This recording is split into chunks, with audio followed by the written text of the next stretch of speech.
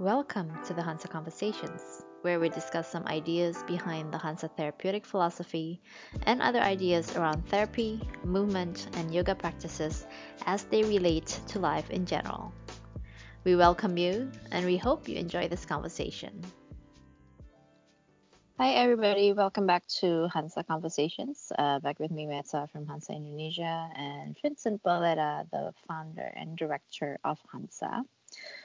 So today we are back here talking about a different parts of the body. We're moving up the body this time. We're talking about the thorax. So hi, Vincent. Hey, Ready to Meta. chat? Yeah, for sure, man. Let's get it going. Great. So this is exciting. We're moving up the body. We are talking about the thorax, an area that houses a lot of important organs in there. So let's begin with, I guess, a way to describe the thorax, because when we talk about the pelvis last time, you use the word watery, mysterious, a little bit nebulous. So how would you describe the thorax? Oh, very good question. Well, I have a couple of descriptions available for you. One is spacious. The other one is buoyancy. These two, I think, beautifully interlink with each other in the sense of spaciousness. Naturally creates this feeling of vitality and lightness, with in relationship to the rest of the body becomes quite buoyant. And so it's a really nice way of interpreting, I think, the thorax gives it some level of integrity that it holds its own weight, if you like. And also it's, I think, the midway point between the head and the pelvis. So it plays a really important role in linking the tail and head. Yeah. Is the buoyancy this? I mean, obviously it has something to do with the fact that the lungs is there too, and there's a big air exchange happening around the thorax as well. Yeah, there is that. Absolutely. There's the manipulation of pressure and also the oscillation of one's center of gravity slightly below that point. But in terms of when we encourage an internal view of our rib cage from a three-dimensional perspective, we start to notice that there is a level of verticality that's associated to it that comes in the form of what we just mentioned, pressure, but it's a tonal support through the muscular reactivity from the front, the back, and internal body. And then at the same time, we have this beautiful apparatus called your diaphragm that's able also to manipulate this sense of buoyancy or suspensory relationship. And I think the diaphragm plays a key role, but to optimize the diaphragmatic movement, I still believe that three-dimensional relationships need to be cultivated from an interpretive perspective. So picking on these few words, the buoyancy, the suspensory feeling in this region, and as well as the muscular tone in this region. Um, I think this might be, something to that is easily understandable with our mind, but with our body, that sense of buoyancy sometimes is missing. And a lot of people, I mean, me included, how do we get that sense back to our body? Oh, that's it's a bit of a journey there, Meta. How do we get back to sensing this relationship?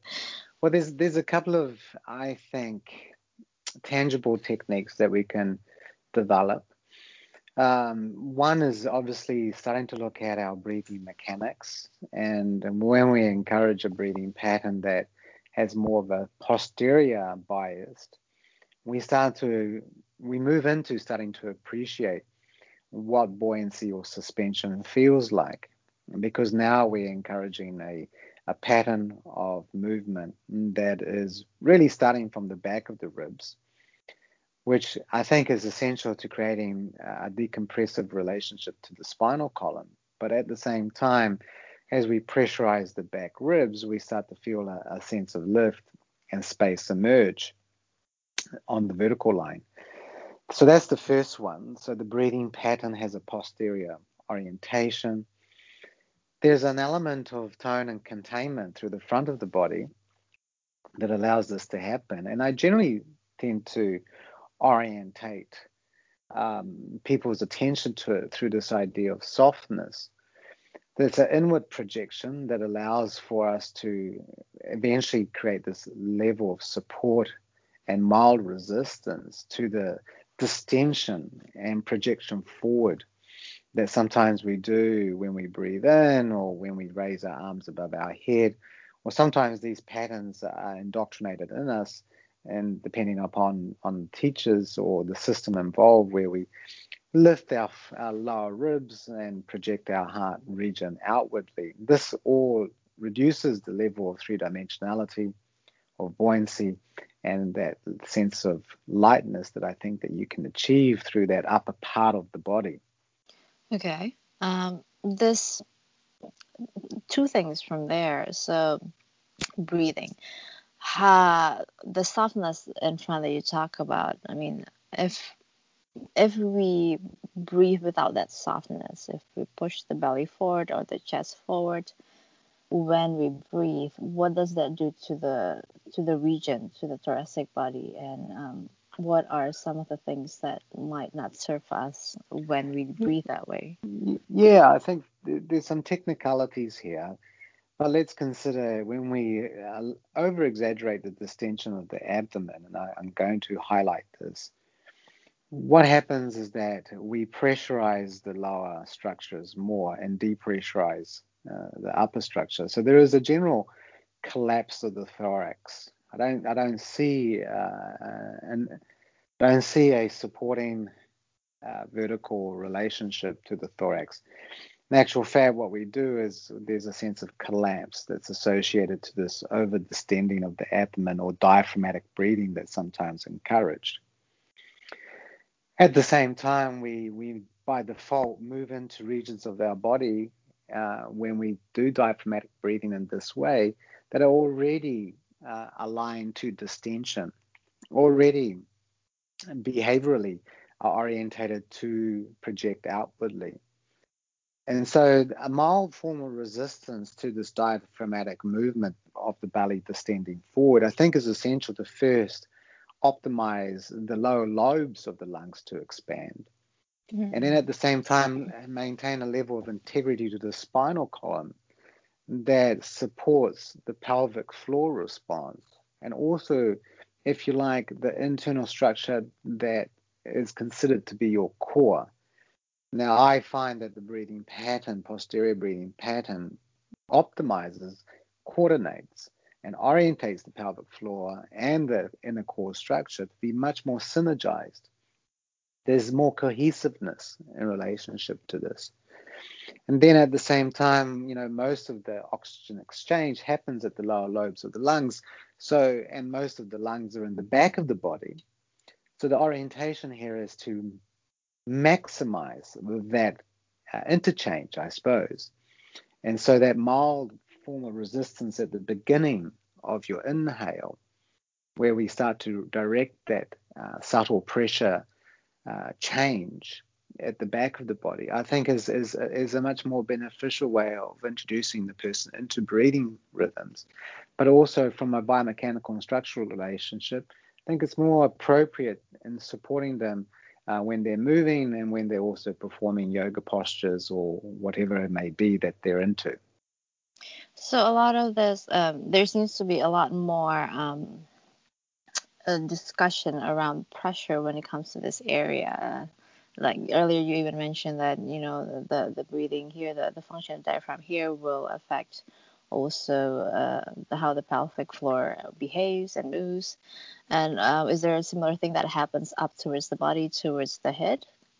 Yeah, it does. I think what we have, and it's just a hypothesis from my perspective, but what we have is three different chambers, the cranium, the thorax, and the pelvis, and each has their own pressure system, if you like. And I think what we can do is manipulate these pressure systems. And through that manipulation, we get reflexive muscular tone and fascial response through it. And this is all done through the manipulation of breath. And so I think what we do in a yoga practice, or what some yoga concepts out there teach us, is how to internally manipulate the inner environment, but more importantly, how we can make these three sections more cohesive with each other. And each section has a different behavioral relationship to movement, to space, to gravitational influences, to kinetic rebounds. And so we need to encourage a different interpretation of the way that we perceive our body. So that's why when I talk about the thorax being light and suspended and buoyant, because I think this is characteristically something that aligns with the behavior of the thorax and aligns in a particular way that maintains integrity in the upper spine, but more importantly, it encourages a decompressive quality to the lower spine. And with that, we start to get a nice natural response, as I mentioned before, through the core structure all the way deep down into the pelvic region. So once we maintain that integrity and that creates that beautiful support of the core structure, like you said earlier, then it helps the mechanism and the way the head and the tail works better. Can you just elaborate a little bit on that? And also, what are some of the, I guess, dysfunctions that can rise when we lose that lightness, that buoyancy of this region, or the thoracic region? Well, let's think of some of the structures that are associated posteriorly to the diaphragm and also the lower rib cage. And these structures, I think, link the thorax to the pelvis, and they act as pillars of support, but also transmission of information as well. And these structures are quite internal, and also there's elements of superficial orientations. So the first one, which we are familiar with, is the psoas. That kind of links the lower body to the upper body. It starts at a relatively superficial region, but it internally projects itself through the pelvic area and then through into the back of the body, and its connectivity is through the length of the lower spine. But it acts as an important stabilizing force for the diaphragmatic back wall. And it's essential to think of that as a supporting structure. And so maintaining any structure that is supported usually maintains a level of buoyancy and lift to it, and maintains its orientation in relationship to space. The next muscle that I think is essential, that by default sometimes can become quite reactive, is the quadratus lumborum muscle, that really, again, from the back rib cage all the way down to the pelvis, and again interdigitates with the lower spine. It's another aspect of how we can support the back wall of the diaphragm. And so these two areas, I suppose, or two muscles that I've just mentioned, are essential for the relationship of what's happening in the thorax to be transmitted, and also information from the pelvis be reversed back up into the body. So the transmission of movement through the thorax is both upward and downward. But then you've got a number of really clever physiological organs. Not all, I wouldn't call, yeah, I suppose you could call them organs from the fascial perspective, and that link beautifully from the cardiac diaphragmatic area all the way up into the cranial region. So without boring you too much, but there is this wonderful lacing of fascial response all the way down into the pelvic floor area. So the manipulation of pressure is felt through these lines of structural support, which then transmits information up and down the body. And to maintain these lines of support, there has to be a level of tone and integrity to them. And if there's a level of laxity or collapse within the skeletal framework, then you find that the information is going to be less attained and maybe skewed. I hope that makes sense, because there's just a lot of words there. It was a lot of words, but I think we get it. Um, I just want to touch a little bit more upon the diaphragm. You mentioned the backside of the diaphragm a lot more than the front. Can you just maybe for those who's not familiar with the diaphragm, just share a little bit more about the diaphragm, how it's shaped, how it behaves, because it's a big part of this thoracic region. It is. It is. It's a dome like shape, muscular shape. It's attached from T6 roughly down to T12 from a general perspective, but it actually progresses further into the spinal column, and the tendinous aspect of the diaphragm actually starts to interdigitate with the anterior longitudinal ligament that passes all the way down into your pelvis. Most of the musculature of the diaphragm is at the back. A lot of also the connective tissue that's in the diaphragm is also at the front. So our ability to utilize the back of the diaphragm is much more natural to us than it is to the front. But sometimes we get indoctrinated into particular breathing patterns, and that I don't think are actually supporting the natural functionality of what the diaphragm does. And so we start to skew its behavior towards certain belief systems or certain beliefs of how we should be using our breathing patterns. But in essence, the descending of the diaphragm generally happens more at the back of the body than it does at the front of the body. And so I think, rough estimation, and I might be misquoting these figures, but roughly the back of the diaphragm descends by 10 centimeters and the front roughly about by 3.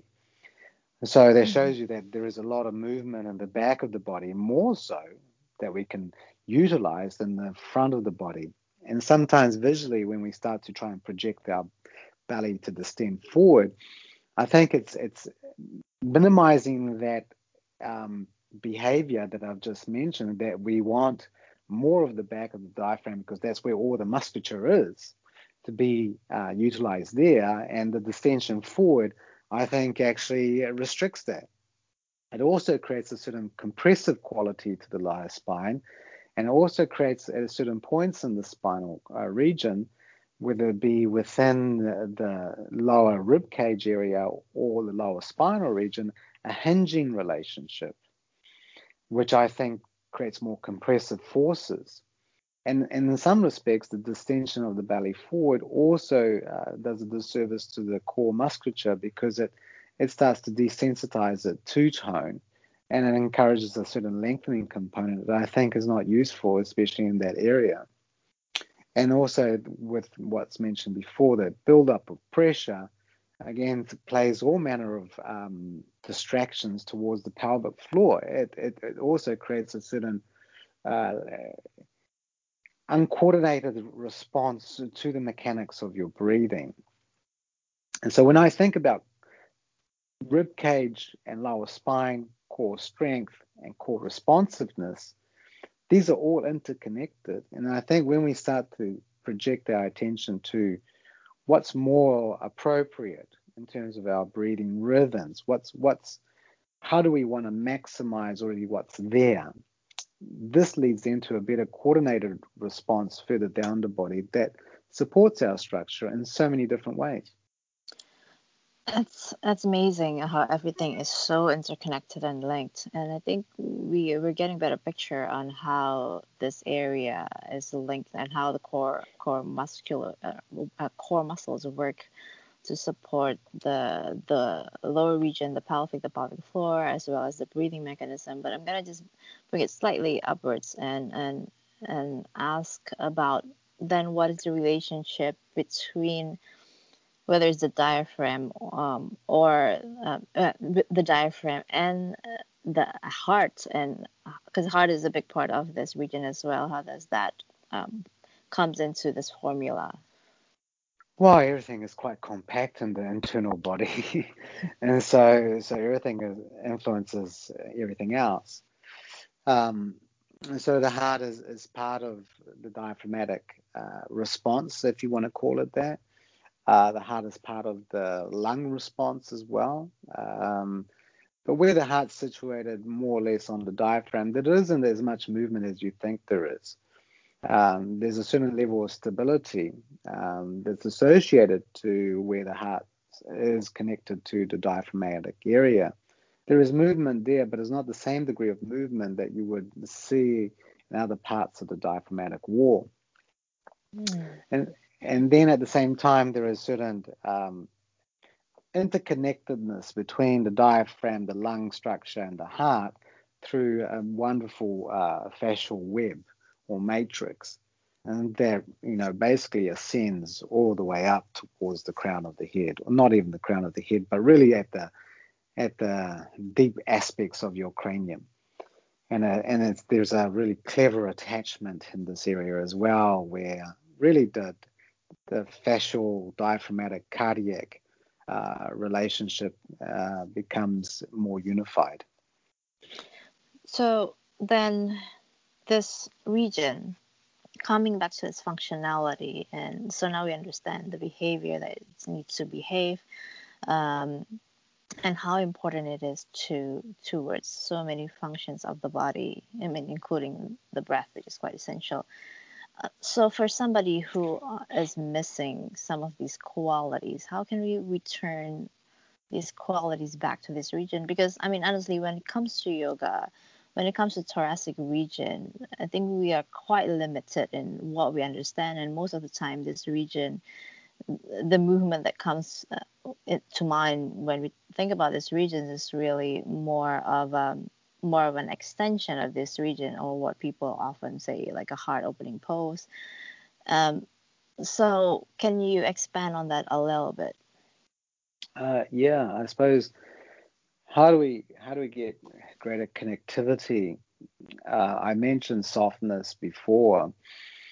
The softness, in terms of both as an attitude of how we perceive the front of the body, but also softness is something that is absorbent, that allows a inward directional relationship, like a soft bed. When you place a certain weight on it, it becomes absorbed and it deepens into the structure more. So there's a specific area that I think is worthy of investigating from a practical point of view, and that is the top of the sternum, and I'll use a technical word, and that is called your manubrium. I think this area here is a wonderful entry point to starting to appreciate both the idea of softness and depth that you want to interpret through your thorax, but also softness has an association to greater sensitivity, and also it kind of broadens your peripheral view of your body. It becomes a much more parasympathetic orientation, so that allows us to problem solve, or at least start to appreciate our body from a much more expansive perspective. I think softness is attitudinal, but there's also techniques that you can administer just practically to establish this internal relationship more. And then I think there's another component that I think is essential, and that is learning a little bit more about the anatomy of the body, the structures that are there, and not so much the technicalities of it, but the potential behaviors as well. And that gives you some insight of how things are operating on a daily and dynamic level. So having some level of understanding and knowledge of the human anatomy, I think, is a critical component, because there's some really beautiful influential structures.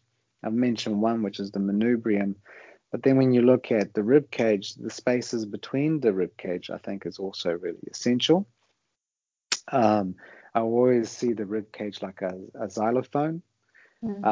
Each individual rib resonates as a slightly different vibrational relationship to the one above or below it. And you notice that the rib cage at its base is quite broad, and at the top it's quite narrow. And sometimes I, imagine myself running my fingers along the individual ribs, creating music, if you like. But there is the area of the manubrium which really sits at the top end of the rib cage, where it's most narrow. I think this is here where we need the most space. And on a practical level, this area here, from a circulatory perspective, is essential for good communication. And then at the same time, it accentuates the feeling of suspension and buoyancy. This area too, and around the neck, first, second rib, collarbone area, can be quite compressive in people or restrictive. Tension seems to accumulate in this area, superficial tension. And so it's a really important area to maintain some level of sensitivity and softness. And in yoga, we move our arms a lot above our head, or we use our arms a lot in the practice of yoga. So there's a lot of repetitive and accumulative stress and strain around this area. And so our relationship to gravitational alignment is important, and also how to, if you like, regulate the forces through the shoulders and also support the arms in their actions. To focus in this upper area I think is really essential. So it's a bit of paradox, isn't it? I mean, through softness, you find this space in this region, and I quite like that, because it's not the word that you would go to, softness, to try to find space. Normally, people would actually use force to find the space that they need. Yeah. I mean, look, I think the traditional view is quite mechanical. I think it's come from a historical component in terms of how we used to view the body in the past. It has certain associations to the enlightened era. Science has contributed to the idea of viewing the body through mechanical forces and interpreting it from a segmented perspective, which is, in some respects, is not bad, but in some respects, it has its own drawbacks. So when I think about the body, it's less from a mechanical perspective, but more from an, if you like, adaptive behavioral relationship, and that different parts of the body need to behave in particular ways, but also those behaviors are supported by other regions that are quite a distance from the area of action or the area that you're trying to mobilize. So, to me, it's more about behavior when we come to the human body, and especially the thorax or any other aspects of it. And what we're looking at is patterns of behavior that are inefficient or are not aligning with certain functional traits that are there because nature has intended it to be there in ways that makes things much more efficient and more sustainable and creates longevity. So I think the paradox is in the learning, or how we have learned what the body is. Right. It's our interpretation of it. In many respects, I think if you take certain Eastern martial arts, especially Tai Chi, there is a certain aspects of softness associated to the movement, because that creates a greater level of awareness. With that level of awareness comes better clarity of how to coordinate and strategize your movement much more efficiently, so that you are then able to produce the maximum amount of power and strength when it's required. So there's a basic term, I think, if I can remember correctly, go soft to be hard type of stuff, or something of that nature. So when we think about our interpretations of the body, our interpretation leads to certain behaviors. Those behaviors are acted out physically, and so we start to express the way we interpret things, or the way that we are believed to be interpreting something, and most of it is learning. So I'm just offering an alternative viewpoint from the perspective that we are looking at more from an organic, adaptive, dynamic process, rather than sort of individual landmarks and mechanics. even though these are important. Yeah. I think that's a great way of start seeing the body in a different way. Something we just get so what's that word? Obsessed even sometimes with just certain landmarks of our body, and then we just forget the bigger picture of how everything's related and how everything is supposed to function together. So that's a great way to start looking at the body. Yeah, I think, the thorax is a complex system because there's so many moving parts to it. And I've also, I have in the past broken the thorax up into three different behavioral types. The upper first ribs, the mid ribs, and the lower ribs all are interacting differently to the forces that are generated through your breathing patterns, whether it be intentional or just autonomic. There is these behavioral relationships, and that when you start to consider them and start to play in embodying them, you start to notice different levels of movement experience start to arise in your body, which then shapes what you were interpreting before slightly differently. It gives you new information, and then new information becomes an upgrade to the current information that you are currently in.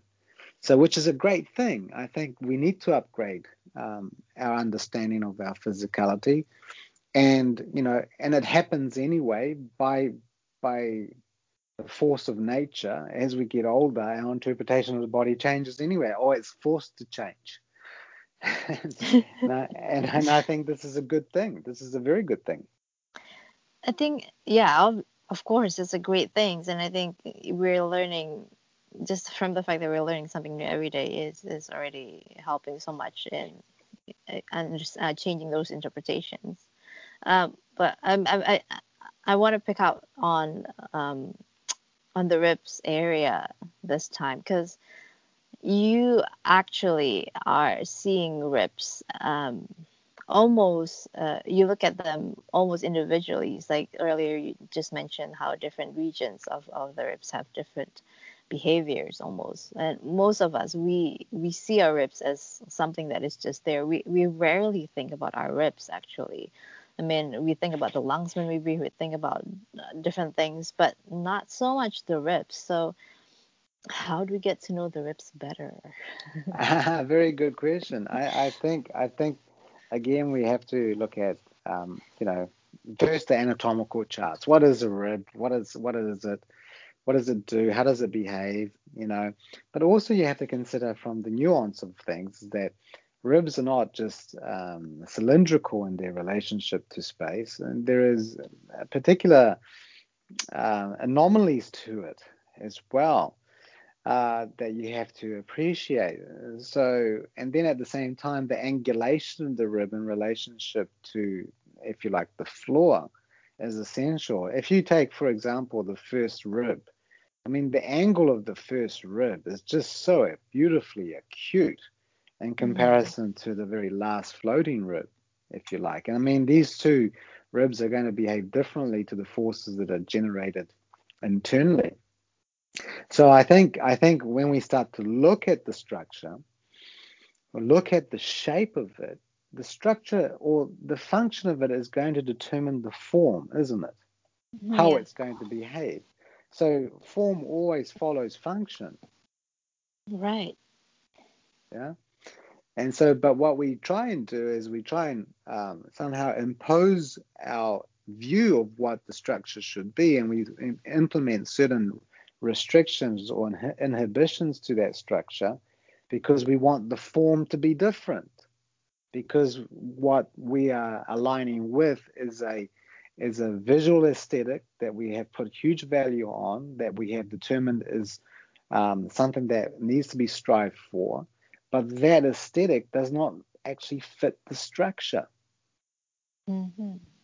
Huh. Gotta go back and think about the function again.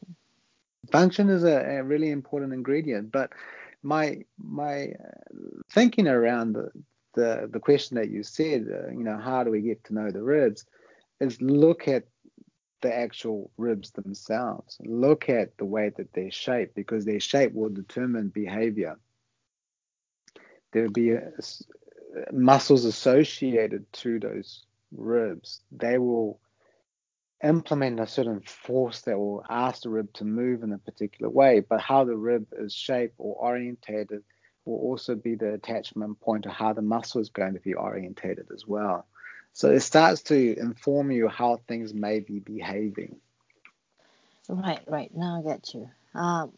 Right. So there, I think now we have what 24 different points of meditation to see how these little guys can behave. Absolutely. I mean, the beautiful the beautiful thing is that the rib cage is so closely relatable to the support of the pelvis. So each individual rib, I think, plays an important and key role to the structural support of the sacroiliac joint or the lower spine. So when we start to look at the individual ribs, they are like an orchestra. They need to be coordinated. And sometimes we get individual ribs that are not, for whatever reason, synergizing with the rest. There's either rigidity or sort of stuckness, or there's an element of dysfunctionality through its attachment points to the spine or to the sternum, whichever. It could be through injury, it could be through postural misuse, whole variety of reasons. This has impact. It has impact through the whole organism. And so I think we need to consider these ribs, and it is a meditation. There is a requirement in terms of getting to know our structures from both a practical, tangible perspective, but also from an experiential relationship. A disciplined approach to investigating, either through interpretation, imagination, or meditation, to develop more knowledge, to develop more insight, and to maybe become more connected to what we carry around every day. Yeah, especially this region. I feel that this region has so many components, different parts from the structure itself. I mean, structure seems quite simple, but actually it's not. I mean, especially with the spine, you have every different spinous process or vertebrae to think about, and then all the muscles in this region, and all the organs in this region as well. And like you said, how everything. I mean, they're really creating an orchestra, and one off note can create a little off sound. And how do you bring everything back together? There's just so much to think about. There And is. experience. I see the pelvis as quite simple. The only requirement there is our ability to dive deep and sense the inner structure and the three-dimensional space there. Well, when it comes to the ribs, it's a little bit more complex. I think there's so much adaptation required and so many different influences from the bottom and also from the top of the body that are pressing upon this region in ways that can create a certain segmentation between the upper and lower rib region, and not to mention the midsection of that rib area, which I think is vitally important between T4, T6, if not just slightly lower down. Yeah. I think we all need time to process all of this information that we just we just heard in this podcast. So I'm actually gonna ask you. So last week, yes, in the previous podcast, I like what you said at the end, with the pelvis. I mean, the analogy you use is to dive deep inside, right? So with this region, what would you say for this region? For me, for this region is all about spaciousness. I think it's a area that we need to explore from the inside out, and the mechanics of it also encompasses more, I think, the dualistic nature of hard and soft, especially in this area of our body, the thorax. Yes, the pelvis has those qualities too, but it doesn't allow us to interpret these qualities very well because it's such a such a secretive area, the pelvis. But the thorax, well, it's a little bit more expressive. There's more mobility and more movement. There's more obvious connections that we can make. But here the pelvis, I think, here the thorax encompasses both the yin and the yang more sweetly. But here also is where our vulnerabilities sometimes can lie. So the idea of expanding outwardly is something that has to be explored, because that's part of certain mechanics that allows for the buoyancy and that sense of suspension and tone that supports the general internal mechanics. But to maintain that sense of outward consistent or constant tone, to maintain that level of buoyancy, we have to lift our center of gravity slightly higher. And that means there's a level of vulnerability that's associated to that, whether it be a structural vulnerability or maybe a more psychological, emotional one. But that slight sense of higher center of gravity is quite revealing. And also it, what would you call it? I can't think of the word right now, but it exposes you a little bit. Yeah, I thought about the word exposed just now.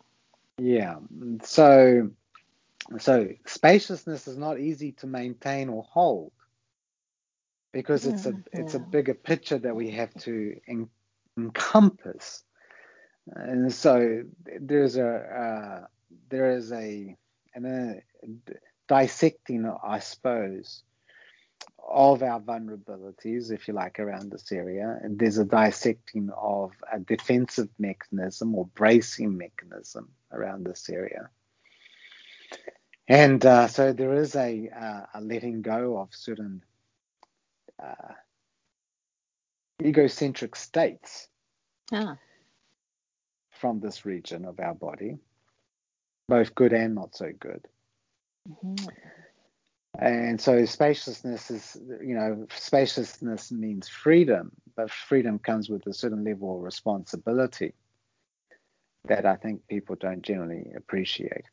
So I would say that I would interpret this region generally as an area of spaciousness. Thank you. A lot to ponder there. So I think I'm going to leave it at that, because I feel that has been quite a few informations that we all can digest slowly. So before we end this, any last words about the thorax, Vincent? Just play those tunes very sweetly through your ribs. Will do. Will definitely do. Thank you so much. You're welcome, Meta. Thanks. And we'll move to different areas of the body in the next podcast. So we hope that you will still come back with us and listen to more Hansa Conversations next time.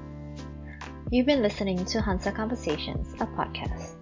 Please follow Hansa Yoga on Instagram and Facebook. Learn more about Hansa at hansa.yoga on the web, where you can also purchase online practice videos to practice at home. Don't forget to sign up to our mailing list to get updates on our latest news. So join us on the next Hansa Conversations, and thank you for listening.